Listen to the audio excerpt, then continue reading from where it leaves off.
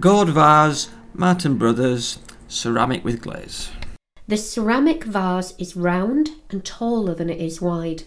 It starts narrower at the base and slowly gets wider before quickly narrowing at the neck of the vase before fanning out at the top.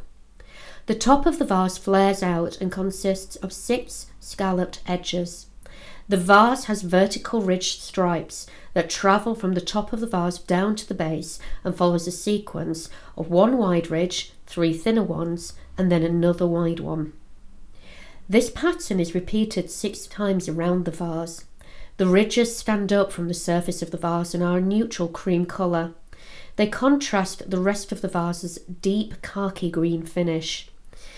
The texture is similar to that found on a seed pod, with the contrasting colours being reminiscent of a sunflower seed.